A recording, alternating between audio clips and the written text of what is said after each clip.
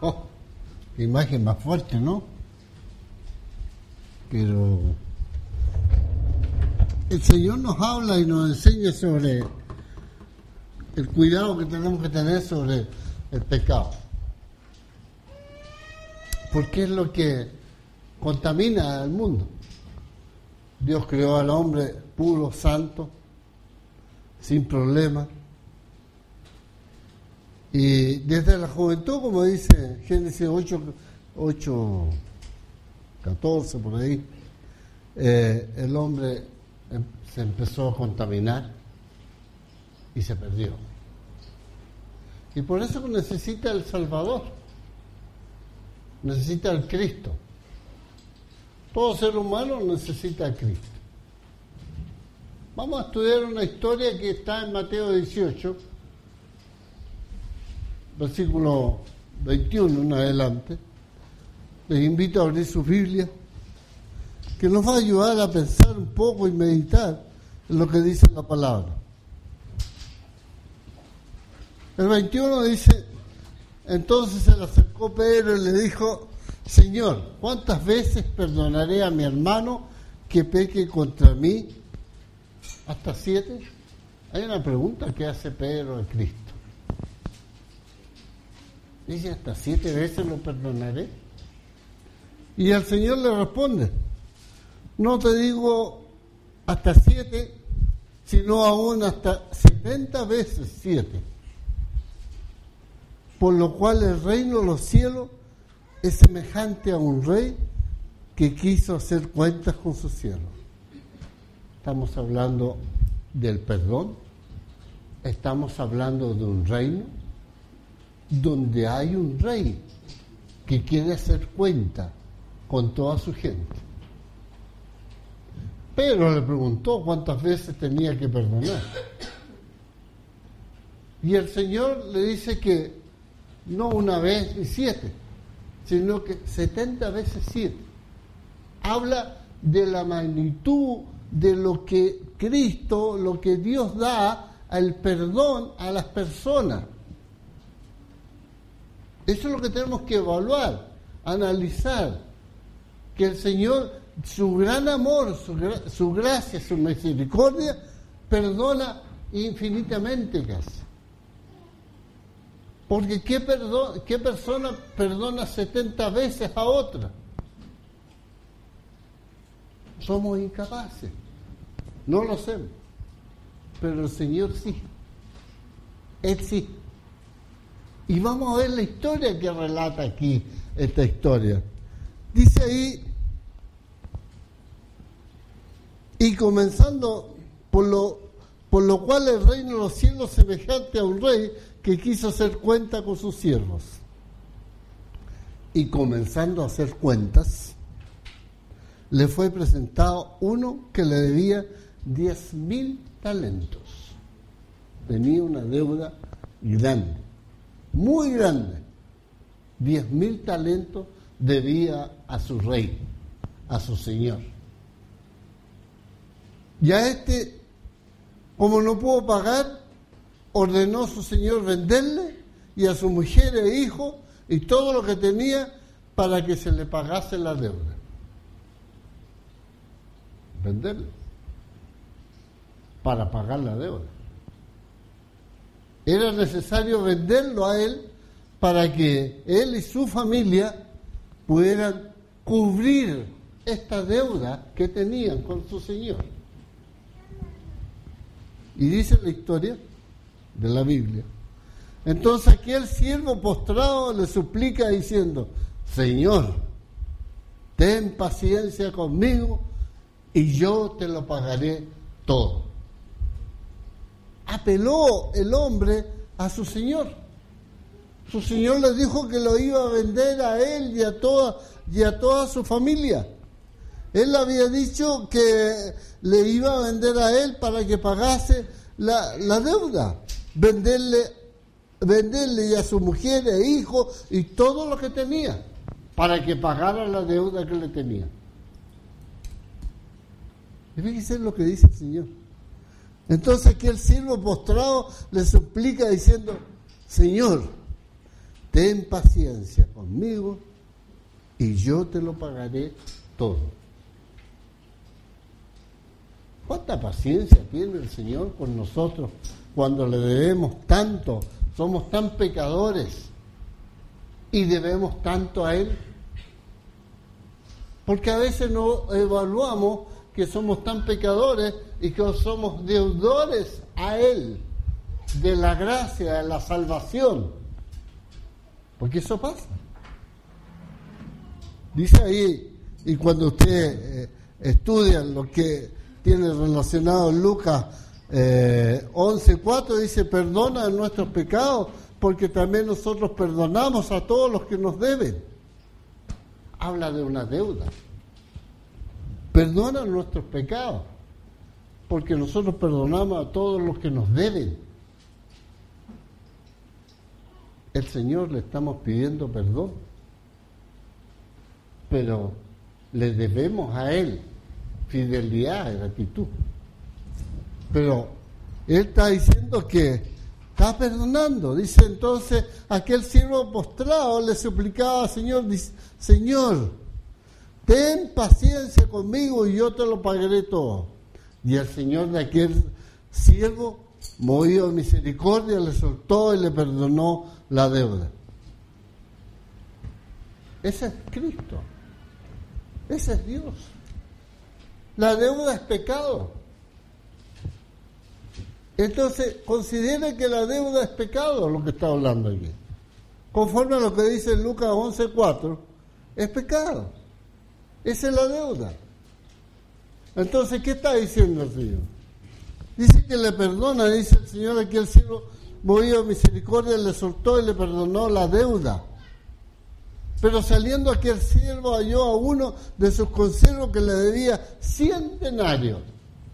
Y él debía 10.000 talentos. Y había uno que le debía 100 denarios, nada más. Pongamos en el caso presente ahora, uno debía 100.000 y el otro debía 1.000. Y le dice, y diciendo a él, le abogaba diciendo, págame lo que me debes.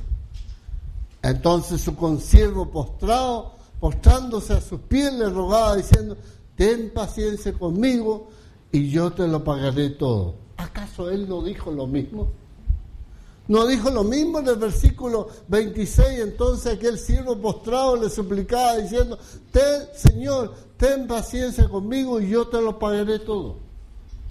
¿No decía lo mismo? Los dos hablaban lo mismo. Él había hablado con su rey y le había dicho que tuviera paciencia y que le iba a pagar todo. Y después toma a este que debía menos cantidad y lo empieza a presionar. Y le dice, pero saliendo aquel siervo halló a uno de sus consiervos que le debía 100 denarios. Y haciendo de él le ahogaba diciendo, págame lo que me debes. Entonces su consiervo, postrándose a sus pies, le rogaba diciendo, ten paciencia conmigo y yo te lo pagaré todo. Mas él no quiso, sino fue y le echó en la cárcel hasta que pagase su deuda. Lo echó en la cárcel. ¿Acaso él con los 10.000 talentos que debía lo echaron en la cárcel? ¿Acaso él no recibió el perdón? Y este que era por 100 estaba echando en la cárcel a esa otra persona. Y dice, más que él no quiso, sino fue y le echó en la cárcel hasta que pagase la deuda. Viendo sus consiervos, lo que pasaba, se entristecieron mucho y fueron y refirieron a su señor todo lo que había pasado. Entonces, llamándole su señor, le dijo, siervo malvado, toda aquella deuda te perdoné, los 10.000 talentos. Porque me rogaste. ¿No debías tú también tener misericordia con tu consiervo, como yo tuve misericordia de ti? Entonces su señor, enojado, le entregó a los verdugos hasta que pagase todo lo que le debía, así también mi Padre Celestial hará con vosotros si no perdonáis de todo corazón a cada uno de sus hermanos sus ofensas. ¿Cómo el Señor nos enseña lo que es el perdón? ¿Cómo nos enseña la convivencia y la unión de la iglesia? Esa hermandad del perdonarnos el uno al otro, del perdonarnos si nos hemos ofendido, si hemos andado con problemas. ¿Dónde está? Pero vamos bien, vamos a seguir viendo otros puntos más. Hoy día tenemos un bautismo. Hay un bautismo y sabemos que el bautismo significa mucho. Primero es el perdón de pecado, borrón y recepción de la gracia de Dios para vida eterna. Porque eso es lo que recibimos. Veamos, a ver si funciona este aparato. Si le damos contacto puede funcionar.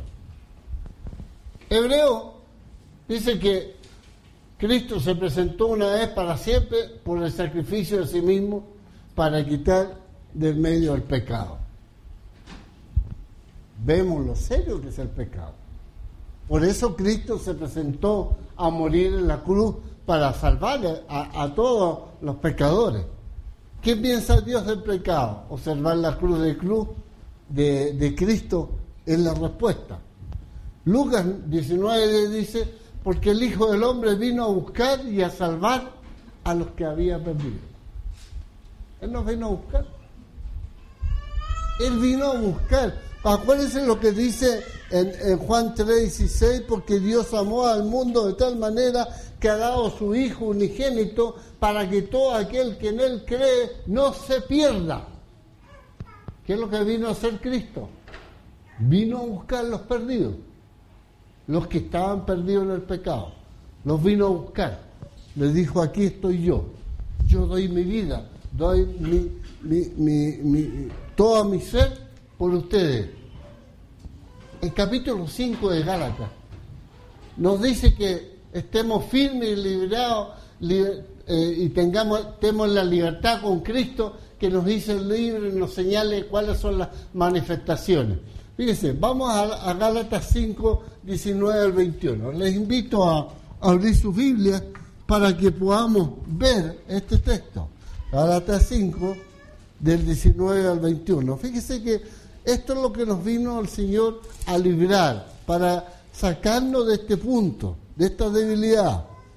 Dice aquí, Gálatas 5, del 19 al 21, y manifiestas son las obras de la carne, que habla de esas manifestaciones de la carne, del pecado, que son adulterio, fornicación, inmundicia, lascivia, idolatría, hechicería, enemistades, pleitos, celos, iras, contiendas, disensiones, herejías, envidias, homicidios, borracheras, orgías y otras cosas semejantes a estas, acerca de las cuales os amonesto, como yo lo he dicho antes, para que los que practican tales cosas no heredarán el reino de Dios.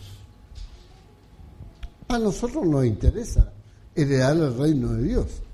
Por lo tanto, lo que nos enseña el apóstol Pablo en el libro de Gálatas es un tema interesante para que nosotros nos cuidemos y mantengamos ese estado espiritual con Dios. Las consecuencias del pecado es la muerte física, la muerte espiritual y la muerte eterna. Esas son las consecuencias. A veces no pensamos y no medimos cuáles son las consecuencias del pecado. En Mateo 9:12 dice los sanos no tienen necesidad de médico. Cuando usted está sana, no necesita ir al médico, pero sí los enfermos. Dice en Isaías 1:5, toda cabeza está enferma y todo corazón doliente, desde la planta del pie hasta la cabeza, no hay en él cosa sana, sino herida, hinchazón y podrida llaga. No están curadas, ni vendadas, ni suavizadas con aceite. Nos preocupa más a veces la sanidad del cuerpo físico que la sanidad del alma. A veces somos así. Estamos pensando en la sanidad física, estamos pensando en el problema físico, pero a veces no estamos pensando en la sanidad espiritual. Nosotros como cristianos tenemos que buscar la sanidad espiritual, andar en el buen camino. La naturaleza del pecado, ¿cuál es el problema? Es errar el blanco de la vida, errar el blanco, no dar en el blanco. En 1 Juan 3:4 dice, todo aquel que comete pecado infringe también la ley de Dios. El que comete pecado, los que cometemos pecado, infringimos la ley de Dios. Yo no quedo exento, porque también de repente me disparo y cometo pecado. Se topa mucho en la calle, en cualquier momento que uno se enoja, sale la parte del iracundo, y uno salta, entonces también peca. No estamos exentos. Ausencia de la autoridad, resultado del desorden, la confusión. El que practica el pecado, dice 1 Juan 2:1, hijitos míos, estas cosas escribo para que no pequéis. El apóstol está enseñando que escribe esas cosas, y en el versículo anterior del 5 en adelante, del capítulo 1, está hablando en 1 Juan, está hablando de las condiciones de cuidarse de caer en pecado. Pero si ha caído en pecado, sobre todo cuando estamos cada día, tenemos a Jesucristo justo. Porque usted no puede dormirse si no ha pedido perdón en el día a Cristo. Porque usted no sabe dónde metió la patita, dónde se equivocó y dónde pecó. Porque a lo mejor usted no se da cuenta, pero a lo mejor pecó con la mirada, pecó con el enojo, pecó con diferentes formas que no se notan. A veces se enojó con una persona y qué tonta la persona, y ya le dijo tonto, y ya lo ofendió, y ya pecó. Entonces a veces no tenemos cuidado, entonces no estamos libres. Entonces tenemos al abogado para pedirle y hablar con él. Oye, Señor, si he metido los pies, las patitas, me he equivocado en este día, ayúdenme con el Señor, perdónenme mi falta, pero eso es lo que tengo que hacer. La práctica del pecado, todo pecado, sea de hecho, de palabra, de pensamiento, es condenado por Dios. Todo pecado, no hay vuelta. En 1 Juan 3:5 dice, sabéis que el que apareció para quitar nuestro pecado y no hay pecado en él. Y todo aquel que permanece en él, en Cristo, no peca. Ese es el punto. Todos los que permanecemos y tenemos que hacer el mérito y tratar de permanecer en Cristo para no pecar. Porque Cristo no peca. Entonces nosotros tenemos que permanecer en Él. Todo aquel que peca no le ha visto ni le ha conocido, porque nunca se ha entregado a Él, nunca lo abrazó a Él. 1 Juan 3:8 dice, el que practica el pecado es del diablo. Nada más, simplemente, o es blanco o es negro, o blanco o rojo. Pero el que practica el pecado es del diablo, porque el diablo peca ¿desde cuándo? ¿De ayer? ¿De hoy día? ¿De mañana? No, desde el principio de la creación del mundo. Antes que se creara el mundo ya se había rebelado contra Dios. Y Dios lo condenó. Y lo mandó a tener él con sus ángeles un lugar de infierno. Mateo 26:41. Ahí los tiene. Ahí los tiene encerrados. Los tiene puestos ahí. Dice, porque el diablo peca desde el principio.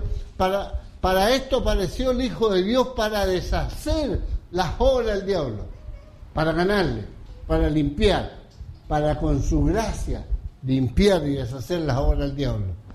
Todo aquel que es nacido de Dios, el que se bautiza, el que recibe a Cristo, el que ha nacido de Dios, el que se ha bautizado, ¿qué es lo que tiene que hacer? No practicar el pecado. ¿Por qué? Porque el nacimiento de Dios permanece en él. Y no puede pecar, porque es nacido de Dios. Tiene que hacer el esfuerzo.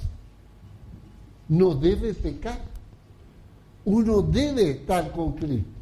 Debe estar conectado, debe estar unido permanentemente.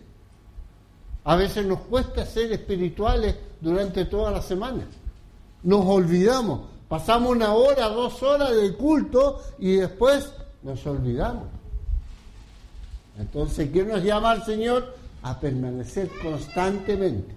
A hacer, andar en el buen camino. 1 Juan 3:10 dice, en esto se manifiestan los hijos de Dios y los hijos del diablo. Todo aquel que no hace justicia y que no ama a su hermano, no es de Dios. La hermandad, la unión, la comunión de la iglesia. Eso es el interés del uno por el otro. Eso es el amor. Eso es lo que nos dice el Señor que tenemos que hacer. Díganme ustedes, en la semana, cuando faltó el hermano X con el hermano Z, ¿usted se acordó de ellos en la semana? ¿Oró por ellos? ¿Se acordó de ellos en la semana? ¿O no se acordó?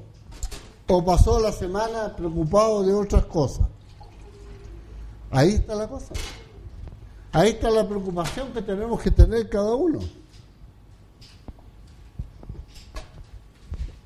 Hay que comunicarse, hay que estar con los hermanos conectados. Nosotros valga el ejemplo, con mi esposa, tenemos muchas conexiones con muchos hermanos, tanto de aquí como de afuera. Porque eso nos llama a esa unión, a esa conexión. No solamente el día domingo. Sea de hecho, de palabra, de pensamiento, omisión, negligencia, desidia. La Biblia no habla de pecado venial. El pecado es pecado. Aquí no hay pecados veniales ni suavecitos, como dicen algunas religiones. No, el pecado es pecado.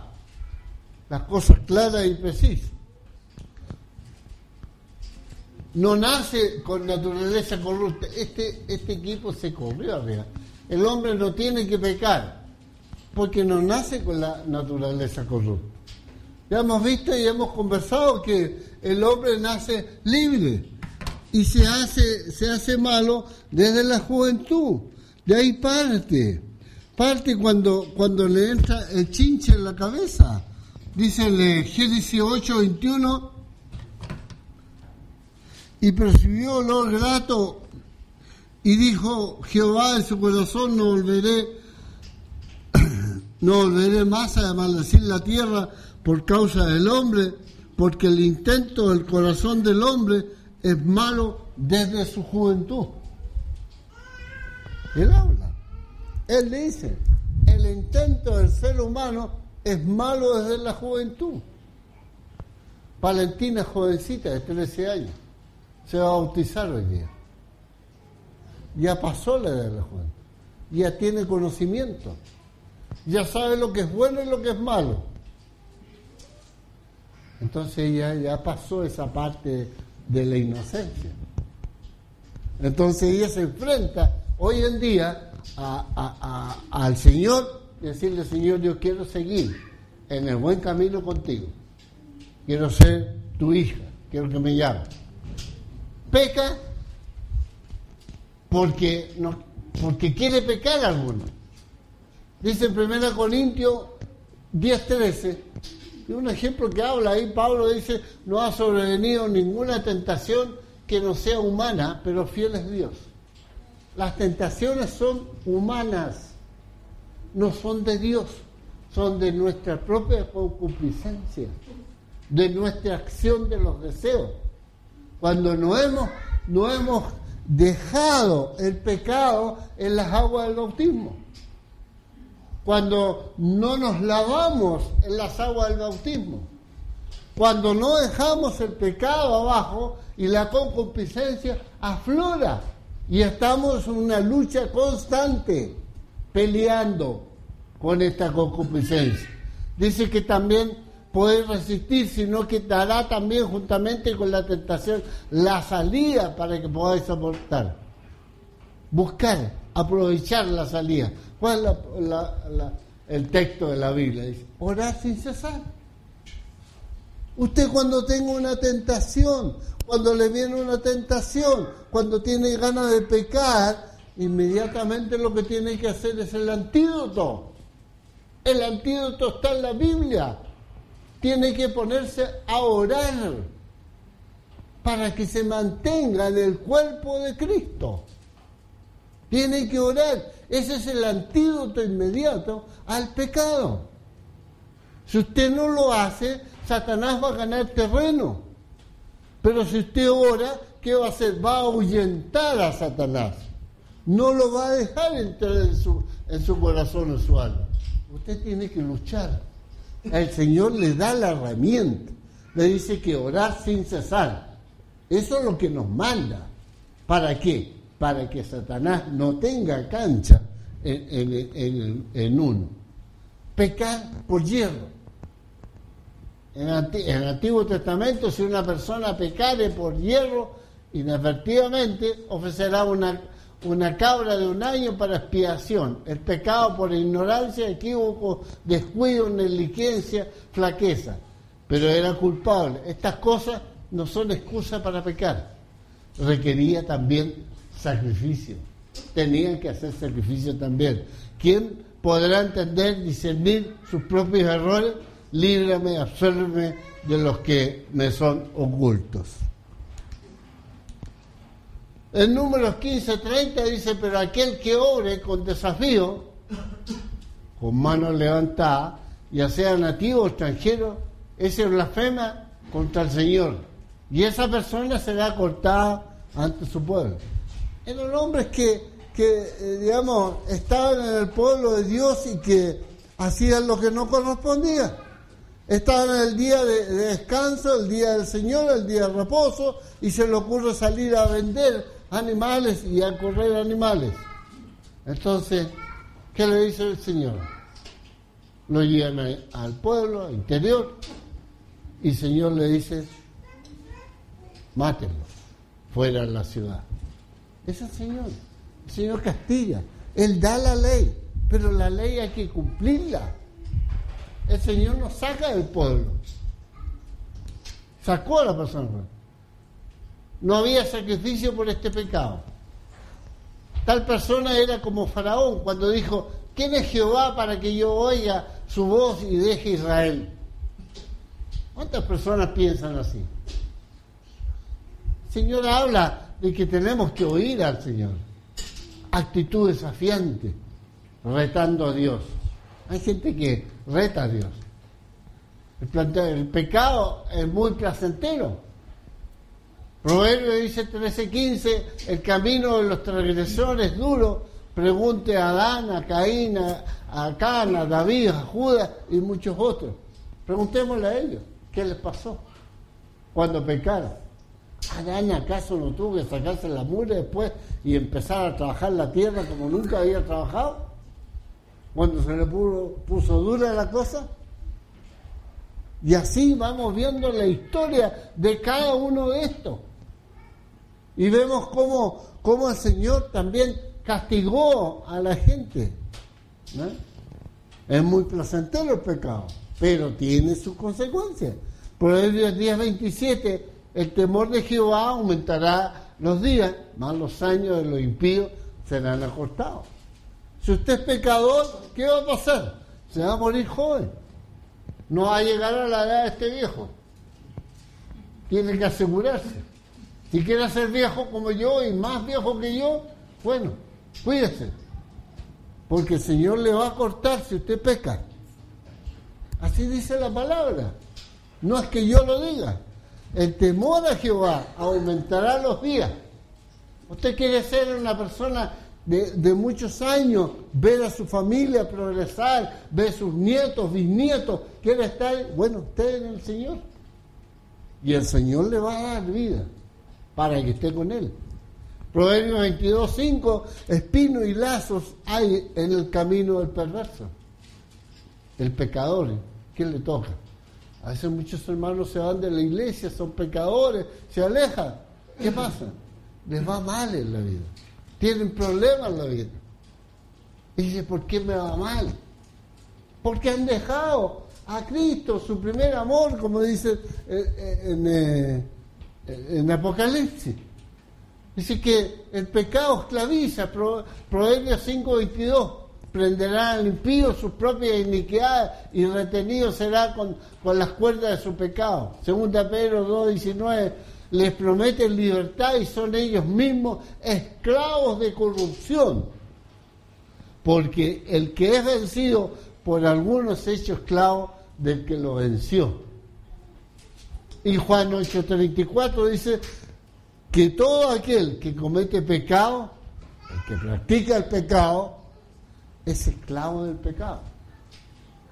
Entonces, ¿de dónde somos esclavos? Fíjense lo que dice Romanos 6:17. Lo invito a leer Romanos 6:17. Dice, aunque eres esclavo, habéis obedecido de esta forma de doctrina. ¿Cuál es la forma de doctrina? La salvación, el bautismo, el cristianismo, estar con Cristo. Romanos 6:17 dice ahí, pero gracias a Dios que aunque eres esclavo del pecado, ahí habla, habéis obedecido de corazón a aquella forma de doctrina a la cual fuisteis entregados. Esta forma de doctrina, por el bautismo por inmersión, es la forma de doctrina. Dice que aunque eres esclavo, habéis obedecido a este llamado, a esta forma de bautizarte por inmersión. Drogadicto, adicto al alcohol, tabaco, comida, esclavo, dominio propio. ¿Cuántas cosas salen en la Biblia y que son del diario vivir? Segunda Pedro 2:14 dice, tienen los ojos llenos de adulterio, no se sacian de pecar, adictos a la pornografía, a la televisión, las revistas, internet. Colosenses 3:5 dice que hacer morir. Dice que van a morir. ¿Qué cosa? Lo terrenal en vosotros. La avaricia, que es la idolatría, adicto a las cosas, compran más, mejor. ¿Cuánto paseo hay? Me acuerdo en Punta Arenas, los hermanos allá, más buena para ir al mall, pero termina el día domingo el culto en la iglesia al mall. No saben, es mall. ¿No? Y eso contamina, echa a perder, porque viene el sistema de comprar, de querer adquirir, de pasar más adelante. No se conforman con lo que tienen, les cuesta. Hay mucha gente que son adictos a los malls, dedican mucho más tiempo de libre a la televisión que al estudio bíblico. No cambia. Mayor parte de la televisión es pura carnalidad, ¿sí o no? ¿Acaso no vemos sexo en la televisión? ¿Acaso no vemos pornografía? ¿Acaso no vemos crimen? Si todas las películas están relacionadas con eso. Entonces, está bien que veamos películas, no nos vamos a hacer los santos. Pero está bien que veamos películas, pero no hicieron tanto. El pecado mancha el alma. Apocalipsis 3:4 dice, pero tienes unas personas en Sardis que no han manchado sus vestiduras y andarán conmigo en vestiduras blancas porque son dignas. ¿Cómo tenemos que andar? Con vestiduras blancas por el Señor. El pecado ensucia, corrompe el alma y queda arruinada, lista para el infierno. Eso es lo que hace. Entonces, El mundo se burla del pecado. Isaías habla, dice que hay de los que a lo malo dicen bueno y de lo bueno malo, que hacen de la luz tiniebla y de las tinieblas luz, que ponen lo amargo por dulce y lo dulce por amargo. El adulterio, los hijos malcriados, el homosexualismo, la unión libre, etcétera, etcétera, robar, la injusticia, borracho, todas esas condiciones que dice.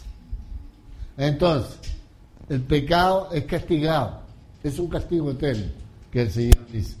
Tesalonicenses 1:19, pena de eterna perdición. Son cosas que el Señor dice.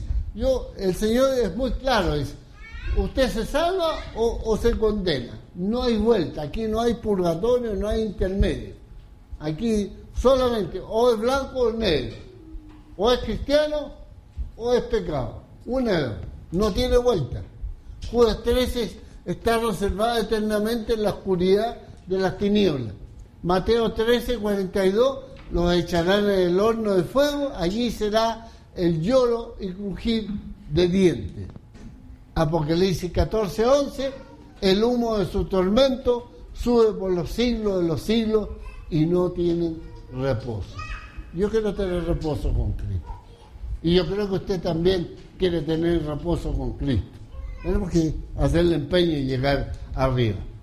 Cristo murió para expiar nuestros pecados. Él fue a la cruz con un motivo, de expiar nuestros pecados. 1 Pedro 2:24 dice, quien llevó él mismo nuestros pecados en su cuerpo sobre el madero, para que nosotros, estando muertos a los pecados, vivamos a la justicia, y por cuya herida fuiste sanado. Él nos sanó, Él nos cuida. Dice que aquí está la solución. Cristo murió para expiar nuestros pecados, los suyos y los míos. Él los expió, ahí murió. ¿Cuál fue la finalidad? A través de Él, ¿qué podemos obtener el perdón? ¿Basta con qué cosa para obtener el perdón? Creer en Cristo Jesús, arrepentirse de su vida pasada, confesar a Cristo, ser bautizado para perdón de los pecados. Valentina, venga para acá, hija.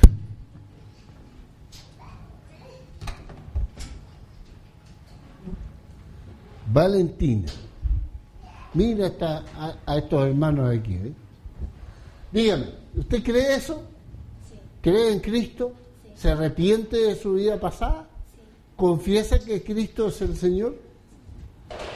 ¿Quiere ser bautizada para perdón de los pecados? Bien, que Dios te bendiga. Y ustedes han escuchado la confesión de fe de Valentina y vamos a proceder al bautismo posteriormente después del culto. Que Dios te bendiga, hija.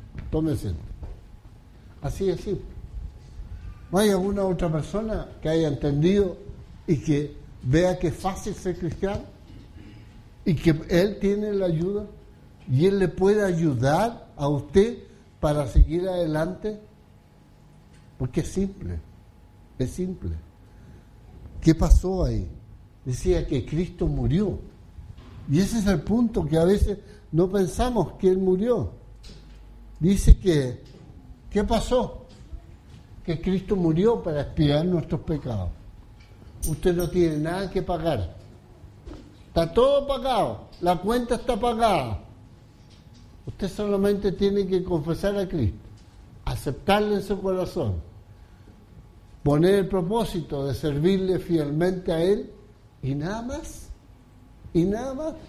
Así de simple. Y a veces estas cosas simples son las que nos llevan a perdernos en los pecados del mundo.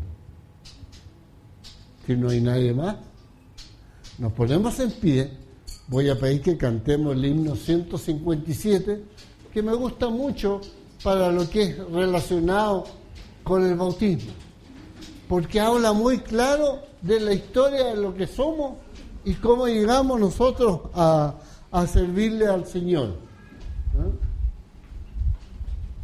Himno 157.